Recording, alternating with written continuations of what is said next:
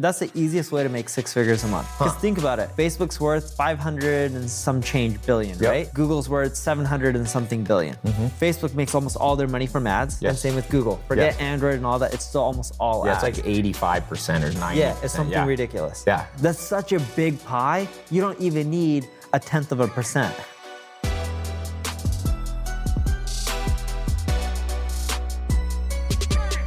The easiest moneymaker and actually the best service to offer is paid ad management. So like pay-per-click management, whether it's Facebook ads, Instagram ads, Google AdWords, because most people that are buying and even spending $500,000, $1 million a month, or even $100,000 a month, they have no clue what they're doing. Yes, they're just throwing money at it. Yeah, because they're like, oh, everyone else is on Facebook. We got to go spend money on Facebook ads. So you'll basically come into them and say, what do you recommend for somebody watching that's doing Facebook ads or thinking about doing YouTube, Insta? Do you do a flat fee plus a percentage of spend? Yes. Do you do, okay. So charge them at least a few grand. Yep. Or 15% of spend. You can go down to 10% of spend and you can go all the way up to 20. Yeah. Getting more than 20 is a bit greedy. Yeah. Going lower than 10 is usually not worth it. Yeah. So even if someone's doing like 100 grand, you want to take 10%. And it's really easy for them to pay you that. And the reason being is a lot of times like their copy sucks or their social media ad image just sucks, right? Like on their Facebook ads. And just making it a little bit better gives them more than a 10% lift. And they're like, oh, wow, we're getting better results. And even though we're giving you 10%, it's still paying for itself. Yeah, you can show them. You can track how much at first you were making. Yes, instantly too. You can say, look, your old ad was getting, your CPA was $70 and I dropped it to $50. So I saved you, 30, 40%. And now I'm only charging you 10. Yeah, that's the easiest way to make 6 figures a month. Because think about it. Facebook's worth 500 and some change billion, right?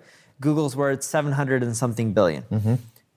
Facebook makes almost all their money from ads, and same with Google. Forget Android and all that, it's still almost all ads. It's like 85% or 90%. Yeah, it's something ridiculous. Yeah. So you just had to take a slice of that. Yeah. That's such a big pie, you don't even need 0.1%. So for somebody who's watching, who doesn't know, let's move on to I think we're on number 3. What's a hack for somebody who sees the value in offering Facebook ad management, Google ad management, but doesn't know how to do it? You can go to Google AdWords. They have a certification program. And they teach you how to do AdWords. So Google, for free? Yeah, for free, because they want you to spend more money. Yeah. Because if you're doing a better job and getting a better ROI, what are you going to do? You're going to spend more money. So tip number 3 is go, and I've had my staff do that. I'm like, go through this. It's free. Ben, did you ever get certified?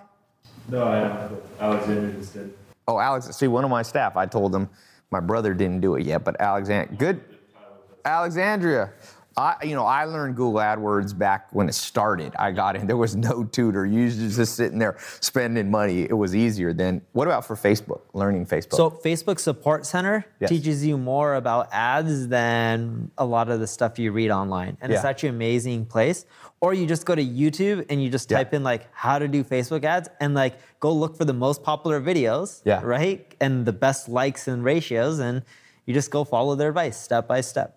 So it's not, the point is, you can learn it much faster. You're not going to go from Monday and on Tuesday be the world's best expert, but you'll be good enough within one day. It's actually not that hard. You'll be better, put it this way, you only have to be a little bit better than the companies that are paying you, right? It's kind of like being a personal trainer. You don't have to be The Rock or Arnold Schwarzenegger to be a personal trainer. You just have to be in better shape than most people. Yes. The Rock might not hire you if you're not ripped and massive, but remember, in the modern world, in personal training, a lot of people are 100 pounds overweight. If you have a 4-pack, you're good to teach them. So in the same way, a lot of these companies, they're like 200-pound overweight when it comes to Google AdWords spending and Facebook. Even the big guys. I used to manage General Motors' marketing spend. Okay. Just digital for their finance division. They have mortgages, Camping World Insurance, and all this other stuff, right? $5 million a month. Okay. $3 million of it produced sales. $2 million of it didn't even produce $1 in income. So it's like, okay, you see that this doesn't produce, stop spending money on this $2 million. I know that sounds stupid, but that's a large corporation making that mistake. Yeah. And this isn't uncommon. Like $24 million a year they're just throwing out. So you could tell them, do this. Just give it to me. Is that what you told them? Well, I started managing it, and funny enough, I got fired when I cut the $2 million. Really? Yeah, because the guy who was in charge, he was like, dude, I'm not going to get the budget for next quarter. And I'm like, but you're not making any money So from you this $2 actually million. did such a good job. They rewarded you by firing. That Yes. is very nice. Okay, so next question, or we're on number 4. Let's switch gears a little bit. Let's do a hack for somebody who wants to sell more product online. Maybe they have an Amazon store. Maybe they have a Shopify store, a ClickFunnels store, and they don't have a ton of money. How would you get started selling something? If you were selling T-shirts, if you were selling, we were talking about services, but now a physical product. Let's just take T-shirts or kitchen items or something like that. So one, there's a ton of companies that do drop shipping. Yes. And there's a huge model for e-commerce right now of all the drop shippers, right? Yes. And it's because no one wants to create or hold inventory. It's a huge cost center. So what I would do is I would first go to Google Trends and find what's up and coming. Okay. So you just literally, it's a free part of Google, type in Google Trends, and you can start clicking around. There's a whole bunch. You can do it by country. You can do it by YouTube. Yes. There's a lot. I love Google Trends. Me and Zach used to have a little segment on our show called, what did we just call it? Google Trends? I think so. It's very, Google Trends with Tai and Zach. Okay, so you go there, then what? You look for what's up and coming. Yep. You go find products that you see, like they show you a chart. Is it like going up? Is it going down? And then you go to like places like Amazon and you type in the product. Yep. If you don't see a ton of options, go and create it. Okay. And then just have someone drop ship it for you. How would you get customers? So let's say you got the drop shipping set up, you have Amazon set up, you have, Shopify or ClickFunnels set up. What do you do then? Because you can have a website and make $0. You don't have to get customers. Okay. If it's up and coming, the trends are showing that everyone's Googling this item, which means they're typically searching it on Amazon as well if it's e-commerce related. Yes. And if you create the product and there's very little competition, Yes. you can make a ton of money. So give you an example. Okay. I was at a mastermind in Dubai that I was speaking at, and I met a guy who started e-commerce in November of 2016. Okay. And we're still in about a year ago. Yeah, a year ago. He went from $0 to $48 million in 1 year. Wow. All he did, Google Trends, find the latest product, find a drop shipper, put it on Amazon. He's not the best. What genre was it in? Like widget spinners and every little thing like that. He did any product. He's done like kitchen appliances. I know that this guy's been WhatsApping me. Young guys? Yeah, young guy. Yeah, he just bought a Lamborghini. Yeah, he wears like studded shoes and stuff. And like he's like, I'm not the best Amazon seller, but he's just like, I'm just finding what's trending and not much competition. He's like, you put it up. Yeah. So is he doing a ton of paid spend? No paid spend. Really? So he got something that's hot. He ranked high in Amazon. Well, there's not a ton of competitors. Right. So when people type it in, you're one of the few options, and Google Trends shows you what's up and coming without a ton of competition. If you don't know shit about investing, your best bet is real estate. Okay. It's where dumb people get rich. It really is. So you don't have to do some real estate because you're not dumb? I still do it because it's like, and I'm not the smartest either, but here's the thing that I learned. You're never going to sell more than market value, but you can sometimes buy cheaper, right? Yes. You make money when you get the deals. But even if you don't get deals, like right now, we're here in Beverly Hills, or is this Bel Air? This is Beverly Hills, yeah. Beverly Hills. Okay, you buy land or a home in Beverly Hills, even if it's a piece of shit place, it doesn't even matter if you buy at the peak of the market. 10 years from now, you're making money. 20 years from now, you're making a killing. 30 years, you're crushing it. Not like it's gone up double. I'm talking about it'll probably go up 5, 6, 7x over 30 years or whatever it is. There's no more land in these areas, and everywhere, anyone around the world who's successful is like, I want to go to LA, Beverly Hills, like it's well known. So you pick a spot that's well known and you buy a land there, you'll do well, or you buy a home. Or any area that's around those surrounding areas, because there's no more room in Beverly Hills and it's too expensive, you go to Hollywood or you go to Bel Air. I don't even know if Bel Air's probably expensive as well. Yeah, Bel Air's similar to here, Beverly Hills. So you just go around to the outskirts because they all get gentrified and cleaned up over time and they skyrocket. Like right now in LA, the Olympics, they're spending so much money to change LA for the Olympics and investing money. Yeah. That means it's all going to get cleaned up and even better, which means real estate prices should go up over time. Yeah. And believe it or not, I mean, people always think you're priced out of the market.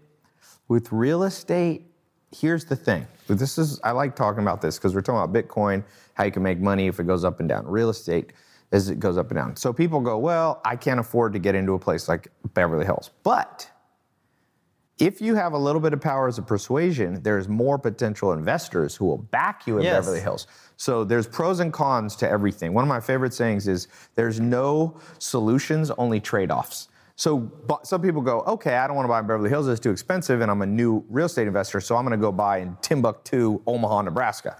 Well, the downside of that is, think about if you find a decent piece of land or a house in Beverly Hills and you pitch 20 investors. Are those investors likely to write you a check for a name brand location? Yes. Yeah. So don't necessarily be intimidated just because. Yeah. And if you pitch an investor and even if they say no, they're not saying no, they're just saying not right now. Yeah. Right? Eventually you can persuade them to say yes. So let's say you're great at Google and Facebook marketing. I would end up telling them like, all right, go find a company who's on Google doing paid ads and Facebook doing paid ads, right? Because that means they're usually not in the middle or leveraging the free traffic like you do really well. And you end up going and finding the CEO of that business. Yeah. Their email's all online. You just Google for it, right? And you say, let's say their name is John. Hey, John, I know you're really busy. You're spending a ton of money on Google and Facebook ads because your team doesn't know how to get the traffic or traction organically. I can solve that for you. If you can, please forward this over to the person in charge of marketing so that way I don't waste any more of your time. Cheers, Neil. Now, they don't always forward it, but I found that like 20, 30% of the time they forward it because in their mind, they're like, yeah, I'm wasting a lot of money. I don't know if this guy's good, but let me forward it. So just 3, if you email every 10 people, you should get 2 or 3 of those emails. Now, will the marketing person contact you usually? Yes. And if the CEO of the company says contact this person, forwards it, not only they're going to contact you back, you have a high chance of closing them as a client because they're like, oh, the CEO told me to talk to him. Yeah. You never said in the email, hey, John, we don't know each other or anything like that. The marketing person usually assumes that you know the CEO and they never ask you if you do. You're not lying. I highly recommend make this like a law in your brain. Only spend money that you have physically in your bank account, right? Okay. If you spend it, if that's a habit and you only follow that rule, you'll never go into debt and you'll never miss a payment because if you only have $40 in your bank account, you only spend $40 on your credit card, there's no way you're not gonna be able to pay off the $40, right? Yeah. Now, if you're spending oh, cool, I have a $4,000 credit line, I have $30 in my bank account, oh, I have $4,000 to blow, then you're screwing yourself over. Right. Remember, this is about the long game. If you do this wrong, you're gonna get, you're gonna basically get a $4,000 credit line. You're gonna rack it up. You're not gonna go pay it off, and you're gonna kill your chances of ever getting $40,000. The goal is you got to play the long game. That's what we're gonna be teaching. That's what we're teaching now. So if let's say somebody gets $1,000, or let's just say $4,000 credit line, and they have the money to pay it off. Should you pay it all off down to 0? Yeah, I would suggest it because what happens is at the end of your month, right? A statement comes and it gets reported to your bureau. So let's say you have you spent $3,800 this month. What you want to do is you don't want to carry that balance because your utilization ratio is pretty damn high. With 3,800. Your utilization ratio should ideally be under 10%. So in terms of more easy numbers, if your line was 1,000 and you're spending $100 at your statement, you're doing 10%, which is pretty good. Now, if you're doing $900 out of your 1,000, you're doing 90%. That's going to ding your credit report. That's actually going to hurt your score, and that's a high impact factor. That's the same level as missing a payment. So we want to add 10,000 more in credit lines. What do people need to know? So it goes back to what we talked about in the initial part, which is building a relationship with a bank, right? If you never build a relationship, it's just asking to bang on the first date. That just doesn't happen, right? Right. You need to establish something. Open a credit card. Maybe you have a $500 credit limit, maybe a $1,000 credit limit, and you pay it on time every month for 6 months. Mm-hmm. Then when you go back and you do something called a CLI, credit line increase. Okay, so you need to understand the goal is a CLI. Yeah, so you go, and once you have like 6 months of relationship with them, then you go to them and say like, look, I've paid on time for 6 months, and you can see on my credit report, and you can show it to other banks that you've done it for 6 months. Then asking for a credit line increase is great, and especially if you follow that 90% rule that we're talking about. If you pay it off 90% or more, just pay it off completely, then it shows that, okay, he obviously knows how to manage his credit for 6 months, like no issues at all. Have you ever seen it take less than 6 months? So my first card was 500 credit limit, and by the second month, I had, I think, like 4,000 or 5,000 credit limit. So if you do this right, and we're going to talk about some special techniques, it doesn't have to take 6 months. No, it took you 1 month or 2 months. Yeah. Depends. Some of you got your credit in a little more complicated situation than others. It's hard to draw absolute rules, but the point is, whether it's 1 month or 6 months, time flies. Get your bank account up, get your credit line up. It's valuable, it's powerful. Another thing, so I actually had a few like DMs come in, and like they were under 18. Like there were a lot of people asking me like, oh, I'm under 18. How do I build like credit, and how do I build a relationship? So if you're trying to build a relationship and you're under 18, you can't apply legally for a credit card. You can actually get your parents to add you as an authorized user. Now, like, you know, some parents are like, oh, I don't trust Joey to like handle his Right. Can you get like an uncle? Can you get someone else? Anybody can add you as a credit and like as an authorized user. Yeah. But here's the thing, like, here's a really good negotiation way to talk to your parents or like whoever is doing it. Add me as an authorized user, never give me the card. And in fact, if you're so scared, just as soon as you get the card with my name on it as an authorized user, just cut it in half. So what you're saying is you can get your parents to do it with no risk. Yeah, with no risk, and you inherit your parents' good relationship with the bank that they've already built with maybe like 7 or 8 years of history. Now it's like, okay, now you're starting ahead of the game. So the day you turn 18, my parents didn't do this for me, but I wish they did. His parents didn't do this because some people are going to be like, oh, you only got that because of your parents. Yeah, so like, I mean, the whole reason I'm doing this is because my dad wouldn't help me with credit, so I had to go Google it myself. So we're going to talk about free travel. Common misconception or like just common confusion like topic. When I first started, I had no idea what points were, right? Like, how do you know what the value of a Marriott point is versus a Starwood point versus a Hilton point? There's a site, and there's a site called uscreditcardguide.com. It's basically like a Wikipedia for credit cards. And this is where I do all my research. They'll do like historical highs for every credit card. So for example, you look at a Marriott credit card, you'll see that, oh, right now it's at 30,000 points. You may think that's a lot, but then you look into historical high and see like, oh, wow, like 3 months ago, this thing was like doing 100,000 sign-up point bonus. So you want to talk about research. And that's one thing that I stressed a lot in like the courses that I've been teaching is research. Like, yep. I mean, I can tell you like the best card today, but like in a month, it may be the worst credit card. Right. And so I'd much rather empower you guys to like actually learn for yourself and learn how to do this. So for free travel, there's a lot of different things. It's in combination with getting credit cards, getting the sign-up bonus, getting the points, and then, you know, getting the statuses at each hotel. So like, I'm a Platinum Marriott Ritz-Carlton status. I'm a Diamond Hilton. I'm a Delta Diamond member. And what that means is like, I can spend very little points and get like the cheapest room or the worst room. Or I can like book the cheapest flight for like 5,000 sky miles out of like my 500,000 sky miles, and then get bumped into first class always because I have Delta Diamond status, which is like, usually you have to fly like 150,000 miles a year to do that and spend like over 6 figures to get that kind of status. But there's different tricks that we teach in the program. They'll get you Delta Diamond status and Hilton Diamond status and Marriott Platinum, and that's how you get free travel. You basically take the sign-up bonuses and the points that you earn from these credit cards, yep, and you extend them. If you had to leave a one paragraph for the world of advice that you've learned in life, what's that one paragraph say? The one paragraph I would say is, whatever you do, you gotta suffer the consequences, whether it be good or bad. But do you. Do you. If you're a killer or a mason, don't try to be, when you get caught, be soft now. If you're gonna be true to yourself, whatever you do, and suffer the consequences. Some of them are good, some of them are bad, but to be true to yourself. Thank you so much. You're more than welcome, man. I appreciate your time. Yes, sir. Cool.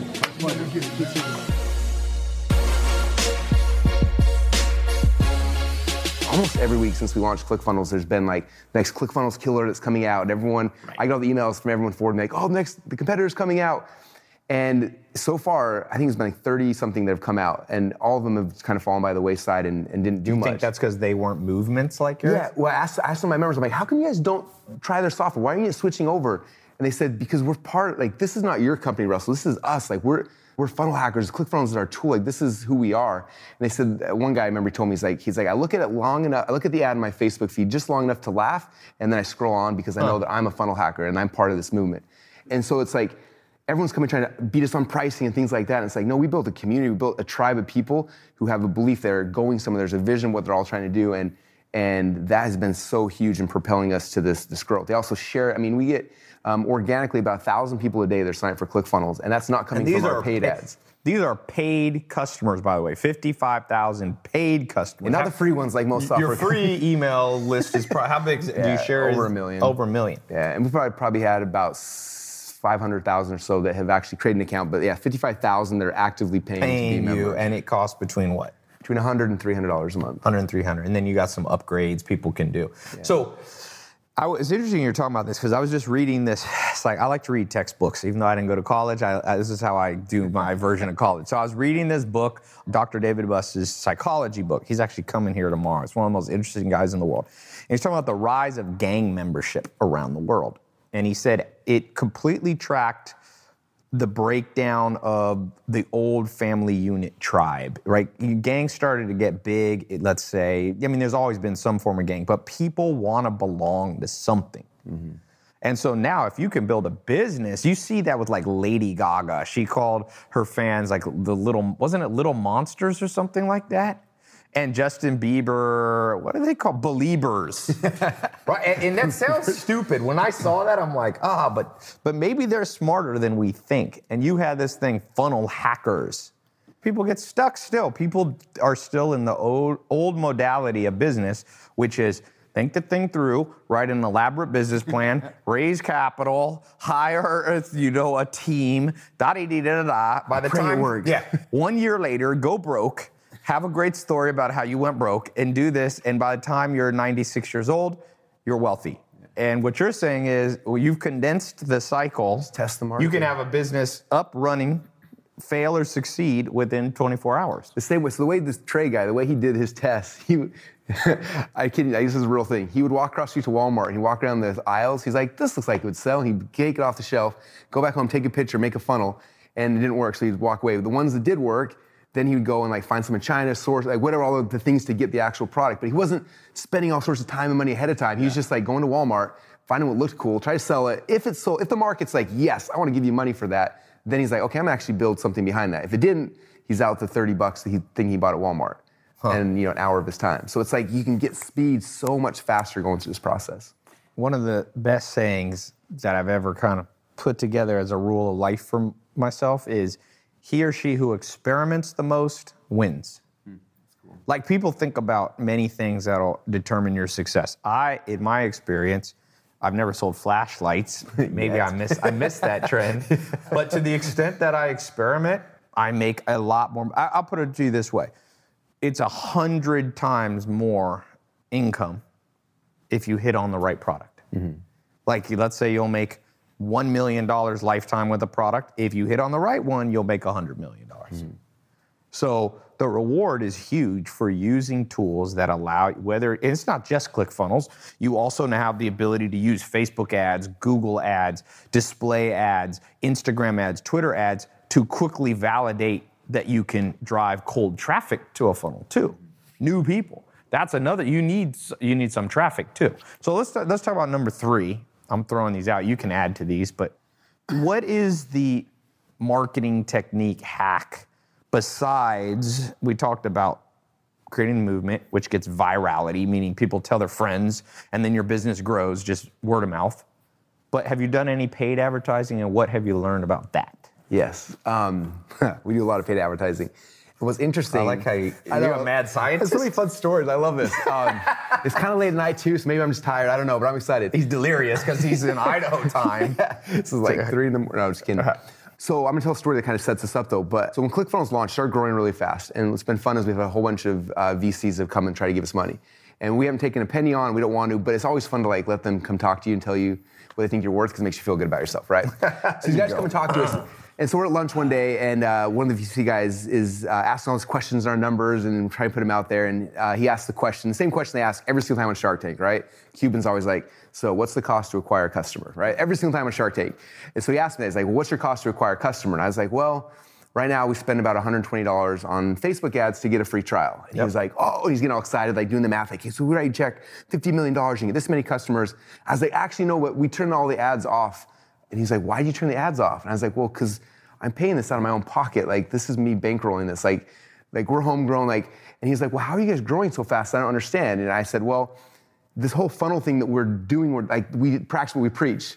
And he's like, well, walk me through the process. So I walked him through, like, for example, my book, right? This is the funnel, like, that gets people into my world, right? So we sell this book. Selling the book, yeah. So on average right now, it costs me about $12 on Facebook ads to sell one copy of the book. Then someone buys the book, we have an upsell for the audiobook, and there's a training program behind it. Do you do the book free? It's free, they just cover shipping and handling. Okay, and then you have a couple upgrades? Yep. And so on average, we spend $12 to sell a book, but I make $32 in the funnel. So everyone that buys the book, I net $20, it goes in my pocket, and I get a customer, and I tell a customer, hey, there's a really cool thing called ClickFunnels. And then they go to ClickFunnels. So I explained it to the VC guy, and he's like, that doesn't make any sense. I said, yeah, I get paid $20 net to introduce someone to my company.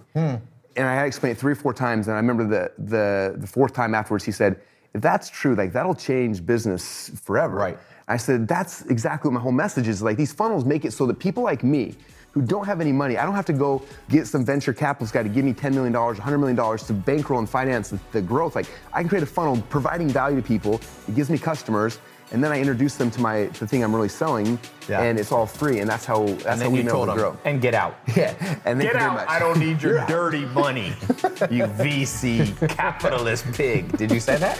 It was a little nicer, but you know. Okay.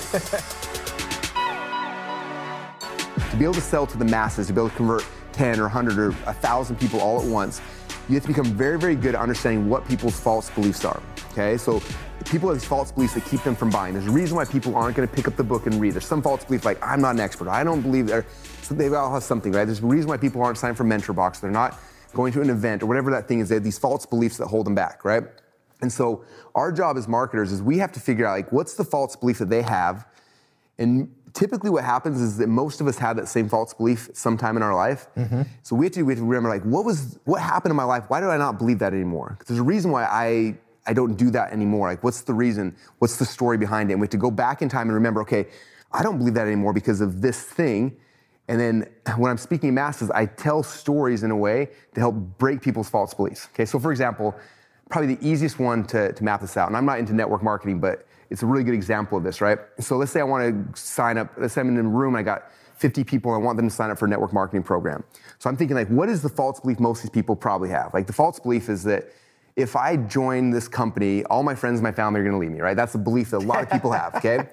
And so I think, like, well, why do they have that belief? Why do they believe that if they join the company, they're gonna lose their friends and family? And I'm like, okay, well, it's probably because one time in the past, one of 2 things happened. Number one is that they got into a company, they got excited, they started calling their friends and their family, and they had a horrible experience, all the people hated them. Or number 2 is they were on the receiving end of that, and they got a call from their brother pitching them and wouldn't leave them alone. And so because of that, they're like, if I get involved in this company, I'm gonna have these people that just hate me, right? Yeah. So that's their false belief. So if I'm gonna convince somebody, like, no matter how good the product or the service is, I'm never gonna close that person in a million years. And most people have that false belief, right? So I gotta think, okay, like, what's the story that happened? What's the experience I had? Why don't I not believe that? And I was talking to someone this big network marketing, one of the guys in our community, and he told me the whole story. Because I asked him, I'm like, so that's your audience's false belief. Why don't you believe that? He's like, well, I did believe that for a long time. I was like, he had the same false belief. So tell me why that's no longer true. And he said, well, I joined a program, I had a really bad experience and lost my friends and all my people stopped returning my calls. So I left. And a little while later, I had a friend and he told me that you could generate leads online of people that actually were interested. And he's like, I put up ads and they raised their hand and then they would fill out a form. Then I would call them and he's like, everyone I called was excited to hear from me because they just asked me to call them and then they sign up. And he's like, I didn't talk to a single friend or family member ever. And so I was like, hey, that's your story. Tell that story to this audience and this false belief that they're holding on to with all their might. All of a sudden, your story will shatter that false belief and they'll buy. So what do you say to somebody who has a false belief that they can't create some cool videos because they're introverted or they're nervous, or what do you say? probably two things, and you can go both directions. One is like, even if you're introvert, you can do it. Like, I'm actually super introverted. If you ask my friends at home, every time they see a Facebook Live, and they're like, you talk a lot on the camera. You don't talk in real life. Like, I'm super introverted. Like, you can still do it. That's number one. Like, don't be afraid. The second thing is, though, like, maybe you really are in a super huge fear. Like, I look at my company. Like, I got some amazing people who work with me, partners and founders and stuff, and like, they're not on video all the time, but I am. So it's like, if you can't be that person, like, find the partner who's like, they want to do that thing. They want to be the person in there and make that the partnership, and that can work as well. You know, Todd Dickerson would have the code of ClickFunnels. Like, he wouldn't have ever wanted to be on camera talking about ClickFunnels all day. Yeah. And that's like, I can't code, but I can do that. So we found each other and, you know, made it work. If you study Myers-Briggs personality theory, one of the Jungian, you know, psychology tests, it says most cases, introverts and extroverts are the best match. So if you're looking for a business partnership, if you can partner up, if you look at Warren Buffett, is extroverted. He likes to crack jokes. If you go to the Berkshire Hathaway meeting, he's funny. And then Charlie Munger, he'll turn to Charlie Munger, who's an introvert, and be like, Charlie, what's your opinion? And he'll go, I have nothing to add. Literally, that's what he says. There's 18,000 people flew in from around the world. They ask in advance, you know, what's the next company you're investing in? How are you going to invest our billions of dollars? Warren Buffett will be like, well, when the tide comes in, you see who's swimming naked. Ha ha, the whole place laughs. Then literally he'll be like, Charlie, what's your opinion? And he'll go, he literally eats peanut brittle and drinks Coke because he owns See's Candy Peanut Brittle and the largest shareholder, I think, at Coca-Cola. So, and he's mic'd up to 18,000 people in a studio, and he's such an introvert. Introverts are more likely to have very strict little habits. So he has a habit where he eats peanut brittle at 92. So you're listening. So it's random. Like for 18,000 people. I'm like, this guy doesn't give a damn. So, but they're a great business partnership because Charlie Munger sits there and crunches the numbers, and he reigns in the optimism of an extrovert. So your business partner is an introvert. Mm-hmm. My business partner, Alex, is visiting. And guess where he has been all day? Locked in a guest room in my house. He's like, I'm working on something. Don't bother me with humans. So that's a good partnership.